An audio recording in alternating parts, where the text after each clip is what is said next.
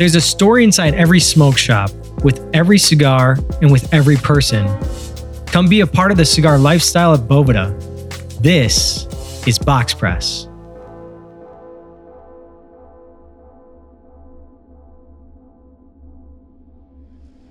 Welcome to another episode of Box Press. I'm your host, Rob Gagne with Boveda, and I'm at TPE on our second day, and I'm sitting down with a very important company hailing from the Big Sky State, Montana. This is Big Sky Cigar Company. Now, most people think of cigars hailing from the Caribbean, somewhere in the South, Caribbean tropics area, getting rolled by somebody from the Dominican or Nicaragua. But most people don't understand that a majority of the cigars rolled in the early 1900s were actually coming out of the United States. In fact, to put it in perspective, New York City produced more cigars than Cuba by 10 times. And we're sitting down with Big Sky founders Jess Coleman and Brandon Marsh to talk about how they got their company started. Thank you guys for joining me. Yeah, thanks for having us, Rob. Yeah. I love your cigar line. The first one I had was the one with the blue mountaintop. Yeah, the Bighorn. The Bighorn. Great cigar. And today we're actually smoking the Bitterroot, which is... Yeah, so we just released this stick yesterday as part of our TPE presence. So the Bitterroot Valley and the Bitterroot River is in western Montana. By foot, if you were to go through the mountains, it's about 40 miles or so by trail to the Idaho border. By road, it's probably about an hour's drive. So the Bitterroot River, famous fly fishing river, it starts out as the East and the West Fork and then flows down towards Missoula, Montana, which was really kind of the setting for the movie A River Runs Through It. I don't know if you're familiar with that. Oh, yeah. Norman McLean. So yes, big part of our influence and our upbringing in Montana and being in the fly fishing scene. So, because you even have a cigar sampler pack that has hand-tied fly knots or flies. That's correct. In it. Yeah, so that's our Montana River Box. And we were tossing around when we started the company what we could do to be unique and represent who we are. And we threw around the golf piece, but that's overplayed, right? And didn't really connect with what we're looking to do. And Brandon came up with the idea of the River Box. So that comes with 5 cigars in a proper cigar box. And then there's Spanish cedar inlays. And you get 12 hand-tied flies. They're tied in Columbia Falls, Montana, and then a guillotine cigar cutter. So we've worked with Fly Fisherman Magazine. We're actually in their Father's Day gift guide right now as we speak with that. It's been a real success for us so far. So it's a beautiful presentation. Thank you. How did you guys take me back to the time where you're thinking, let's start a cigar company? What spawned that conversation, especially between the two of you? How did you even come to meet each other and decide we're going to go into business together? Yeah. Jess and I have been friends now for, say, 13 years, and we've been throwing ideas back and forth of what businesses to start. And, just throwing darts at the wall, seeing what sticks. The first thing we got into were cattle. We have a herd up in northeastern Montana. We run shares on my family's ranch, so that's pretty cool. And then one day Jess is out fishing and he calls me up. He's like, dude, I got an idea. I was like, what? And he's like, why doesn't Montana have his own cigar company? And we didn't know at the time that there was already Cattle Baron out of Dillon. And there's the Montana Sports Cigar out of Livingston. But, we just wanted to do it a little bigger. And so Jess went through all the pink tape for about 6 months. And yeah, so, we, like you said, we developed all these ideas for years.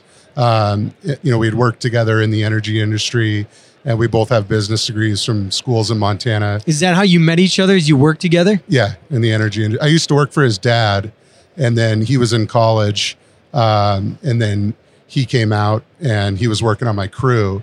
So it was my entire goal to get him to quit every day.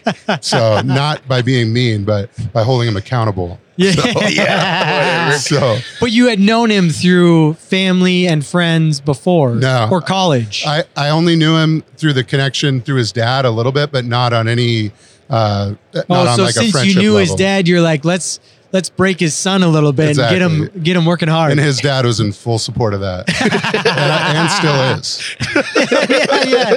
And he still is. In Yeah. fact, he still calls me every day to tell him, has my son left the job site yet? So we developed this idea, all the ideas that we had before. I mean, from inventions, business ideas, so on and so forth. We came up with it, got all excited, called each other, and then you'd go on Google and get crushed. This has Right. already been invented. Someone's already doing this. So you guys aren't doing a very good job of researching your ideas before you actually spend all the brainstorming time. Yeah, they get excited Yeah, and get right. crushed. So that literally happened, probably 100 times, right? And then, so the cigar thing comes up, same thing, call them, all excited. Hey, we should do this. Why isn't there a Montana cigar? And then we look it up, and again, there's There's a two, couple. right? But we said, we can do this differently, right? And that's at the same time that we discovered there was two is when we discovered the history of cigars in Montana. So we felt that, again, like you were saying, this trying to establish this disconnect from the Caribbean. This is a story that we can stick to. This is something that we can build on, bring the legacy back to Montana. Yeah, bring because the it has story back. roots. It has historical facts. I'm looking at some of these numbers that were in the Billing Gazette. In 1905, Montana had over 107 cigar factories within the state, with a little over only 240,000 people in the entire territory. That equals one cigar factory for every 2,200 people. Yeah. One Incredible. cigar factory for every 2,000, a little over 2,000 people. Yeah. That's insane. Was it just because it was like a transient town because of the railroad being built and I'm sure gold mining and forging west? Yeah. So, the research that we've done and kind of our stance is that there was a lot of migrant labor that came in for, like you said, railroad and mining. Copper mining's massive in Montana. That's really what put it on the map. Sure. There's several mansions throughout Butte, Montana, and over in Hamilton that are known as the Copper King Mansions, right? Butte, Montana is called the richest hill on earth for its copper deposits. Really? Yeah. And so our thought is, and from what we've read, is that all this migrant labor came in the build out of the railroad and then in support of the mines, right? And then as that ebbed and flowed, people peeled off and started businesses in support, retail businesses and otherwise. And a lot of these folks had the heritage being migrant, type labor and had the heritage and the know-how and the connections to get the tobacco. And then they started rolling on a small scale to support the other folks in the industries, right, around them. And then it really grew in support of places outside of Montana where, we found boxes of cigars in Montana antique stores that we gone around Yeah. and as part of our market research to find old labels and such. And a lot of them were produced in Montana and immediately exported to New York. So it was in support Right. of the New York production, right? That huge production Yeah. inside New York. Yeah. And There's so a lot of people that wanted those cigars. Absolutely. And then in Livingston, Montana. So Livingston is just outside of Yellowstone National Park. And it's like kind of a gateway town, really beautiful town. And so at one point, the Garnier Cigar Company Garnier? Garnier. It's like my last Yeah. name. Are you sure? You may have a connection. I got roots in the cigar business. No, I'm just kidding. So at one point, they were producing 40,000 sticks a month out of Livingston, Montana. And that Wow. made them the second largest employer in Montana at the time. So this was early 1900s. And so they were only second to Burlington Northern Railroad. So it's That's just what I read. incredible. It's unbelievable. So just to put it in perspective though, the golden age of cigars, we had kind of like the golden cigar boom in the late 90s. Mhm. But this isn't a cigar. It's not a cigar boom. It's like the golden age. And just to set the perspective, that golden age means you would have found cigars in every store a man was likely to walk or a woman was likely to walk into. So we're talking hotels, restaurants. They said the only places you wouldn't have found them are in doctors' offices and I think the post office, Yeah. like a federal facility or something like that. But it was amazing to think that cigars were everywhere present. The drugstore, the hotel, the restaurant, the convenience store, everything. Yeah. So you could pick up a cigar anywhere. Yeah. Yeah. One thing we found, again, doing research at the antique stores, we traveled the state and hit I don't know, 100 and some antique stores when we were trying to figure out our branding. And because we were looking at maybe contacting a family that was connected to one of these brands and paying them a royalty or buying the original artwork and bringing back some of the original branding from that time. So one thing that we found was cigar tokens. And there are plentiful. I mean, we're still finding them in antique stores. So you'd have a cigar token that was linked to a certain brick and mortar, not brick and mortar as we know today in the cigar business, but like you're saying, convenience type stores, hardware stores, and it was just good for one cigar. So it's like almost like a gift card, but it was a good way to get somebody to come back to your store. Yeah, it's like a drink token at a bar today. Yeah. The other thing that I thought was interesting, so a directory from 1893 lists 26 factories in Montana, and a factory of a decent size was about 10 employees was a good size factory. And that kind of borderline between small and medium. And the cigar manufacturers could set up a shop for $3, 3 whole American dollars to set up your cigar factory. And more importantly, they could get a credit from the tobacco company or supplier. So somebody's paying you kind of in a way as a credit $3 to set up a shop so they can sell more tobacco through your chain. Yeah. That's brilliant. Yeah, it is. Yeah, I think that would be illegal today, probably. Yeah, but hey, if I help you build it, they're going to come and buy, and now I can sell you more tobacco. Yeah. Yeah, excellent way to expand your footprint. Yeah, that's marketing 101. Absolutely, yeah. Supply and demand. More demand needs more supply. Love it. Great stories. And then too, back then, like cigars were 15 cents. And I love the little catch, 2 for 30 cents or 2 for 25 cents. Like it was like, I give you a 5-cent discount if you buy a couple. Yeah. So it's like, yeah, I would, if I were wealthy, I'd definitely walk in and buy 2. Why not? Absolutely. One for the road and one for now. Yeah. So that Garnier Cigar Company, their main cigar that they produced was called the Montana Sport. And the band on it is a Springer Spaniel. And so there's a gentleman in Livingston that brought that company back. And he just did it more as a hobby. He doesn't have any distribution. He actually sells them on the side of the road on the way to Yellowstone National Park. But you go in and visit with him, and he has a ton of the original marketing materials and branding and boxes. And so he has their cardboard Montana Sport boxes, but they're all listed 5 cents. That's awesome. Yeah, it's incredible. So cool. So now you guys decide to start a cigar company. Kind of like, do you even know how to do this? Are you kind of like floundering? Like, what do I need to do next? Yeah. So we agreed to do it. And we had, we smoked cigars before we started the company. But I wouldn't say that we were, we certainly weren't in the business in any way, shape, or form. We weren't connoisseurs, right? We're still continuing to learn. I think we all are, right? As far absolutely. As the business goes and the art behind it.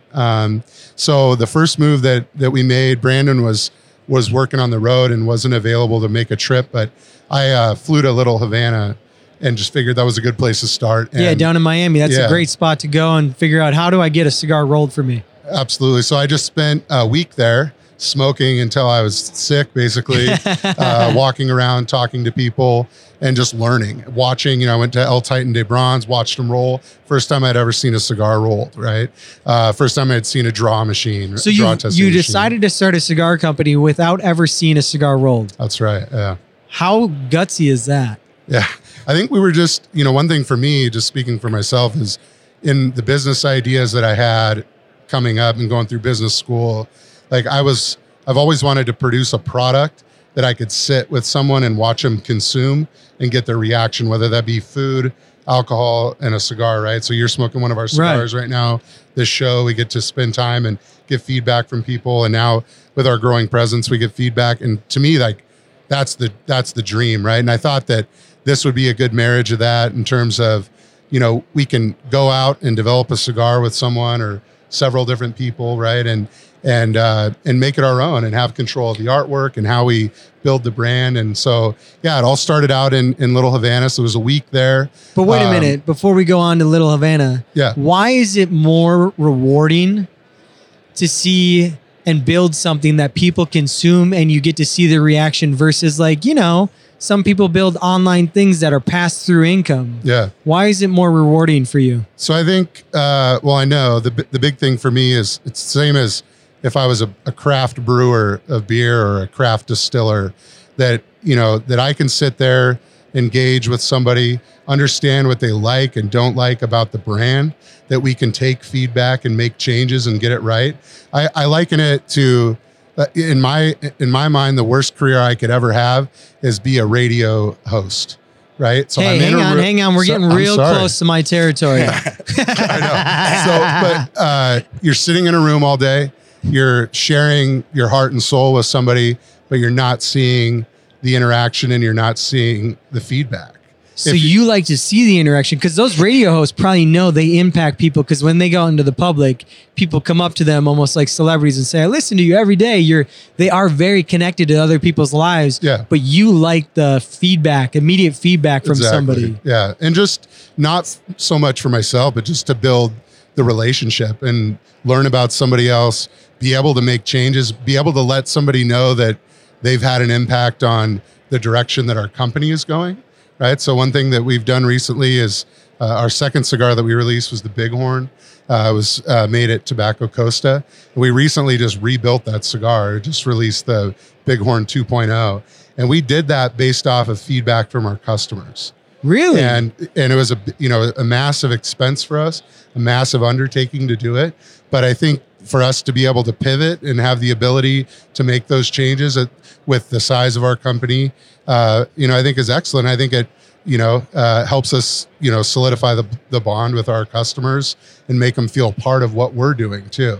I guess the last point on this is just being able to have something that's local in terms of, we aren't making our cigars in Montana, right? We're making them in Nicaragua, but we go there every time we develop a cigar. Right? We're involved in every step of the way. On the Montana side of it, we're supporting, all of our printing, all of our, every bit of work that we can do, our graphic work, we're doing that in Montana, trying to bring money back to the state. Right. And then, we're paying, of course, 50% cigar tax in Montana, which is just pretty rough, but it supports the local economy. I'm actually surprised your state with how much history they have in premium cigars and all this rolling and all this history that they have such high tobacco tax. Yeah.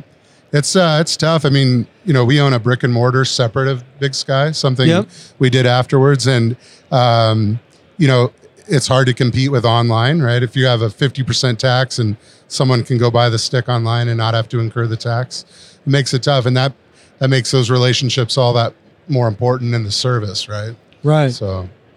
Absolutely. So you get the idea, obviously, to start your company from the roots that are already laid in Montana, the history through it all. But I got to assume, especially in the beginning, there have got to be some areas where you were like, you know what? The juice just isn't worth the squeeze. I think this project was a passion project and we got to put it to bed. What happened there? I've ever felt that as far as it's not worth the squeeze. We've always been passionate about this and we enjoy smoking cigars with our friends and meeting people in the cigar community. I mean, that's been a great experience and rewarding. But I've secretly felt it. Yeah? Yeah. You kind of felt like, hey, this is a little too much. Yeah. So one thing I'll just tell you. So we launched, we did as much buildup as we could within our means to, before the launch of our first cigar, the Yellowstone. And we came up with this band design that I thought was amazing at the time. And I look back on it now and I was like, this wasn't that great. But so we put all this stuff together and we built the website, went through a bunch of struggle to get that done and get all the legality stuff handled. And we posted on Instagram, posted on Facebook, tried to drive as much following as we could and, anticipation for the release of the cigar. And we posted it, launched the website, boom, we're live, Instagram, Facebook, let's do this, and nothing, right? Crickets. Nothing. And, you know, it's kind of that point where you believe so much in what you're doing and you have the passion and you think it's a great idea. And it was the first moment that it hit me in the face, like, maybe this isn't a great idea, right? Maybe this hurdle of people not thinking that Montana has any connection to the cigar world cannot be overcome. And that's a battle we continue to fight today as we try to grow our brick and mortar footprint. Is people, you know, they just don't associate Montana at all with cigars, which is great why we're talking about this history. But there's been several times where I've been just to the point where, you know, we've thrown money and tried to build this thing. And we've, you know, I've been to the point where I've almost made a few phone calls to you, but we've just kept pushing through. And it seems like that we've had the, you know, good fortune at the right times. Sure. With manufacturers and with, you know, just the general public and people finding support and a connection with our story, whether it be the outdoor side of what we do, right, or the charitable element of what we do, or just you know, the idea of something different outside of what they're used to. So when did it flip a switch where you stopped hearing crickets and you were like, okay, do you think you knew what happened? How did people start to hear about your brand? So one of the big things for us was, we went through a kind of a rebranding after our first launch. So we had our bands, we had our boxes set up a certain way, and Brandon made a connection with a new graphic designer. We went back to the drawing board based on feedback from customers and cigar shops. And we went back to the drawing board on our banding, right? Sure. And so he made a connection. We ended up with the top band on our cigars that you see today with the mountains and gorgeous. And that was kind of the first step where people were like, whoa, you know, and we went back to some of the people that were a little bit negative or gave us maybe some, criticism about our bands. And they said, you know, this is workable. The second thing was on our first cigar, we were able to get it into Luxury Cigar Club. And that was our first step out into the national market. And that's how I discovered your brand. Yeah. And so that is, you know, those guys have been really good to us. We've been in their box 3 times now. And the one thing, you know, what they're trying to do is bring product and add value to people that may have not had certain cigars or can't get them locally, right? And we certainly fit that bill. And so it's been a great relationship. And from our first placement in their box, it's been uphill since then. So in terms of, you know, growth. So you think the subscription service really helped get your brand some really good exposure? Absolutely. That's awesome to hear, man. Yep. I like hearing that because you never know sometimes if it's worthwhile, but exposure is the number one thing, right? They got to be able to smoke your cigar in order to be attached to it. Absolutely. So it's great. What types of sacrifices have you made in order to keep your cigar company going? Well, like I work on the road in the energy industry, so it's like 6-7 days a week. So it's Big Sky Cigars, what I can do during the day and then at night. And so it's put a little strain on our friendship, I'd say a little bit, because I haven't been able to be there and have my feet on the ground, but I do as much as I can. But I mean, we're working through it, so that's kind of cool. Yeah. I think for me it's been, so I also work full time in energy as well. And I have, you know, I've had to balance that, having a family. I have 2 kids and, 3 or 4 and 7, a son and a daughter. Cool. And, you know, I think, you know, balancing, you know, doing my normal job, making sure I keep that, you know, whole, and then keeping my family life positive and you know, going through the growth with my children. Now they're in T-ball and so on.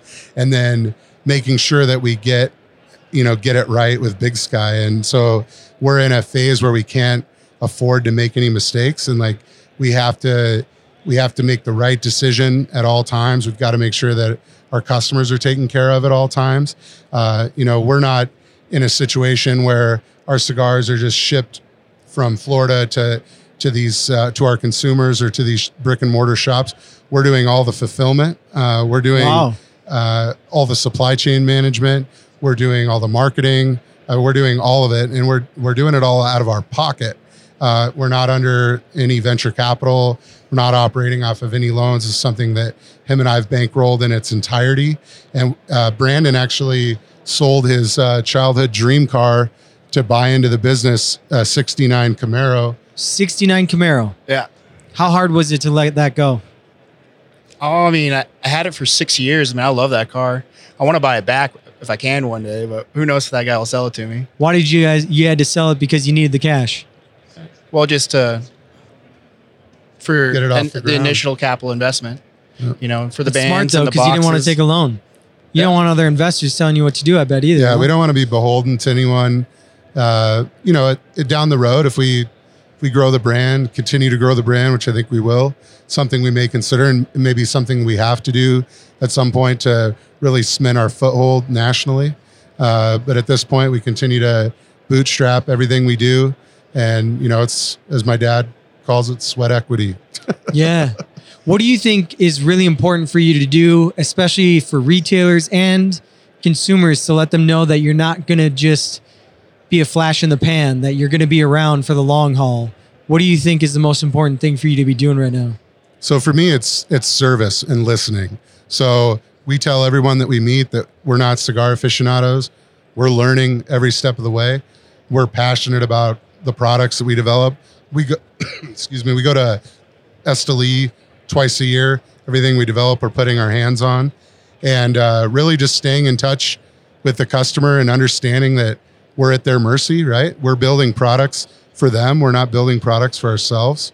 And, just to continue to grow that story, allow people to have a connection with what we do. How are people connecting with you right now so you can get their feedback? So we have a website, www.bigskycigar.com. We also have an Instagram and Facebook presence. Brandon's phone number is on the website. He takes all the Brandon. calls. Sorry, directly. brother. I'd say through Instagram and being part of different cigar groups, like I'm part of the Barrel Burners, They're letting you know what they think of your brand. and it's great feedback. We want to make them happy. How do you know what is good feedback and what is bad feedback? Good versus bad feedback? I guess if constructive criticism, if they're trying to tell us like what we could do to make it better, I mean, that's great feedback because we want to have the best cigar out there that we can produce. Right. So, And I think it's all good feedback. I think if someone's giving us feedback, they've taken the chance and interacted with our brand. Right. And so I look at it all as positive. We have an opportunity in every bit of feedback, every interaction we have is an opportunity. So you don't think it could lead you astray? Like too much customer feedback might lead you off your kind of true north, your path? no, we're certainly not reacting on every certain item of feedback. There's no way we can. You're vetting it out. We're vetting it out. We're talking to people. One thing is we've built great relationships with the two factories that we work with. We have a huge amount of respect for the knowledge and the artistry that comes out of those factories. And the reality of it is they've been in the business, right? There's guys in this room that have been in the business, 40, 50 years. And, if we're not listening to those guys and leveraging their knowledge, we're not going to be successful. So Smart. I like it. So if I'm going to have one of your cigars for the very first time, which one would you hand me and why? So the first cigar we released was the Yellowstone.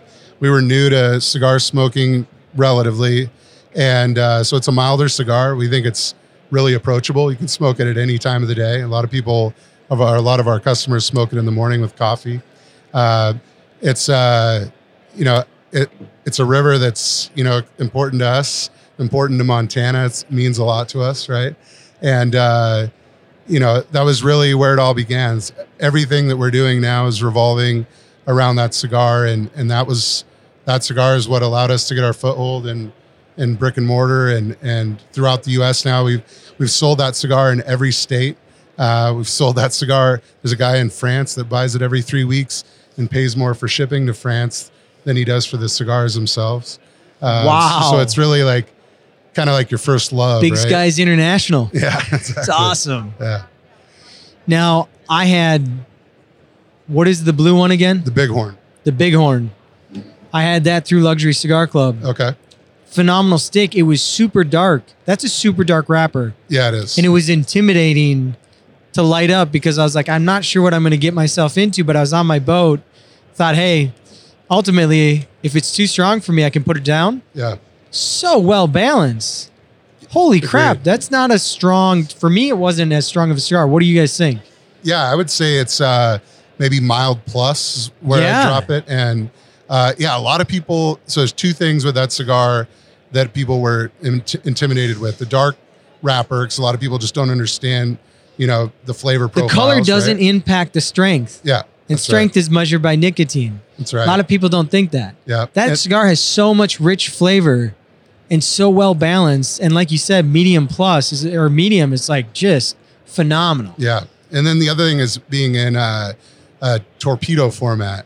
Yes. One thing that we value is, and target is to try to bring new smokers and, people that are new to the cigar world. Right. And maybe we're bringing new people into the cigar world, and a torpedo format, if you've not smoked and cut a lot of cigars, can be daunting to understand how to cut it. 'Cause you can certainly, cause yourself a problem, undercutting. What do you or recommend? I overcutting mean, it. I always tell people 1/4 of an inch off the top. And then 2, they need to see where that cap starts. You can see right. it. Yep. You can see the lines of the leaf coming up. And that's kind of your linear guidelines. You can't cut below that. It's going to unravel. Yeah, and it's harder like with the torpedo because it doesn't have as much of the defined cap line, right? So yeah, I think on a torpedo, 1/4 inch is a. It safe doesn't bet. have like a perfect ring around, Yeah. but I feel like you can see the coming up of the wrapper a lot easier in a torpedo than you can a normal Parejo or rounded cap. So you just tell people to take a small nip off and the then top. then just take a dry pull on it and see if it cold draw works. to Yeah. see if it has enough air coming through it.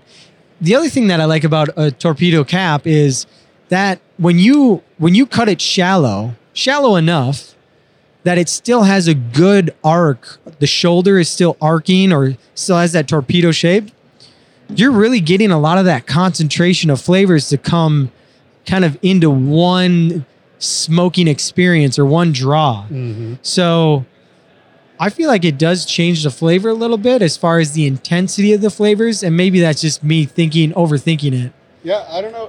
I mean, it makes sense, right? Because it's bringing everything in. I know that on like with the select draw cutters, right? Or a punch, right? Same thing. You're bringing a lot of the oils right into one place. Some people don't like that though.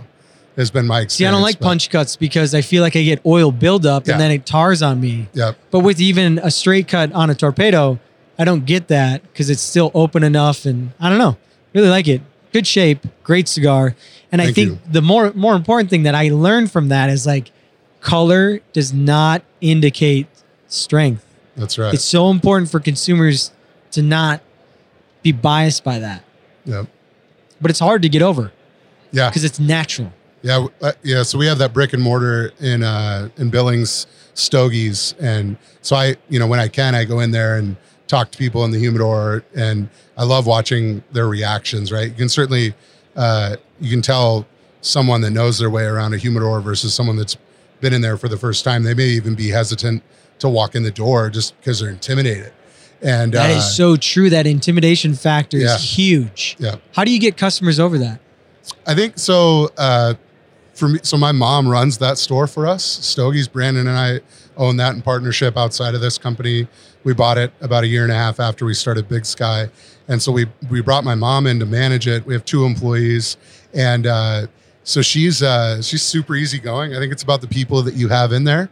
Right. And Yeah. I think that She puts them at ease. she puts them at ease. And I think, and this goes for anything, like if I was to walk into a cigar shop and someone was, pushing me on something or, took a stance that they were, that they knew everything about it and wanted to talk down to me about cigars or something, I think that sets a poor tone. And I think that you just need to adjust the conversation for who you're with and make them feel comfortable and make them enjoy the experience. 'Cause that's what it's, the cigar experience doesn't start when you light it, right? It's going in and like looking in that room and seeing everything and having that selection and like the amount of work and art that, that's in that room and that variety. Right. There's so many stories in that room, right? Like the history, all the families, Cuba, the US, the DR, I mean, so much there.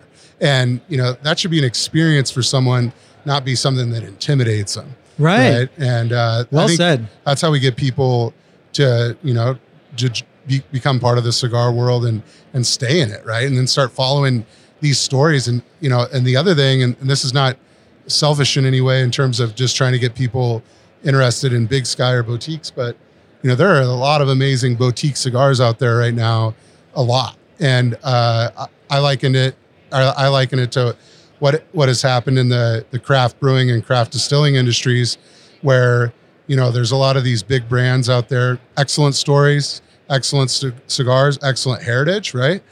But there's something happening in the boutique space that people should be paying attention to, and for the folks that only smoke these legacy brands and they won't move away from it, there's a lot of opportunity being missed. It's not just for different flavor profiles, but it's about learning new stories and becoming part of a story like Big Sky or like Martinez or like, Room 101, these guys.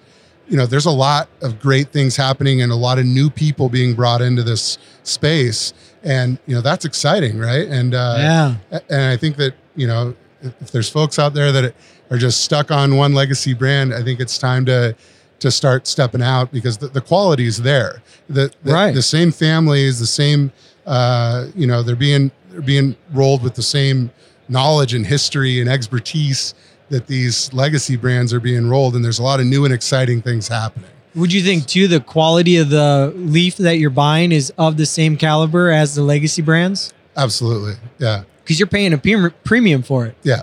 It's not like it's like, hey, I want to roll a cigar, and they're like, well, you can play with this tobacco over here because this is in your price point. You guys are exposed to all of it, and you can choose whatever you want. They're gonna name a price, and you have to go, okay, well, that's expensive, but we're either gonna take less margin or we're gonna charge what we need to charge for it. Yeah, you don't have the volume, right? And that goes for everything we do, right? Our printing our bands, making our boxes, we just don't have the volume. We're paying for it, but we're paying for it because, like I said earlier, we have to make the right choices. We have to have our quality at the forefront of what we do at all times. And that's why I push people to try to get involved with boutique, brands, is because there's people at this show that are doing this. They're putting the money out there. They're putting the effort behind these things, and they're producing great cigars and great products. And it's time to start taking a look at these. It's awesome. That's great. Good advice too on the whole humidor and trying to try new cigars. I know, like, for those of you guys out there that have a cigar that you particularly like, keep that in your humidor, but take a few dollars every month and go out and try to pick something that you've never had before. You'll be surprised. And I think that's what Jess is saying right now. Absolutely. You guys, I want to thank you so much for being on Box Press, sharing your story. The heritage of cigars is literally in our backyard. We've been making cigars for a long time. And in fact, we've outproduced Cuba 10-1 in New York. So guess what? Cigars are so a part of the American culture. It's not even funny. And this is just a great example of why cigars have an American backbone to them as well. And we can enjoy them. And I appreciate you guys bringing this this box is gorgeous. It just sets the tone. Montana skyline, rivers, trees.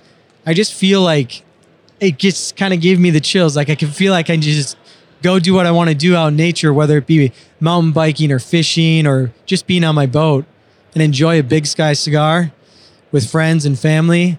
And I just appreciate you guys for doing that.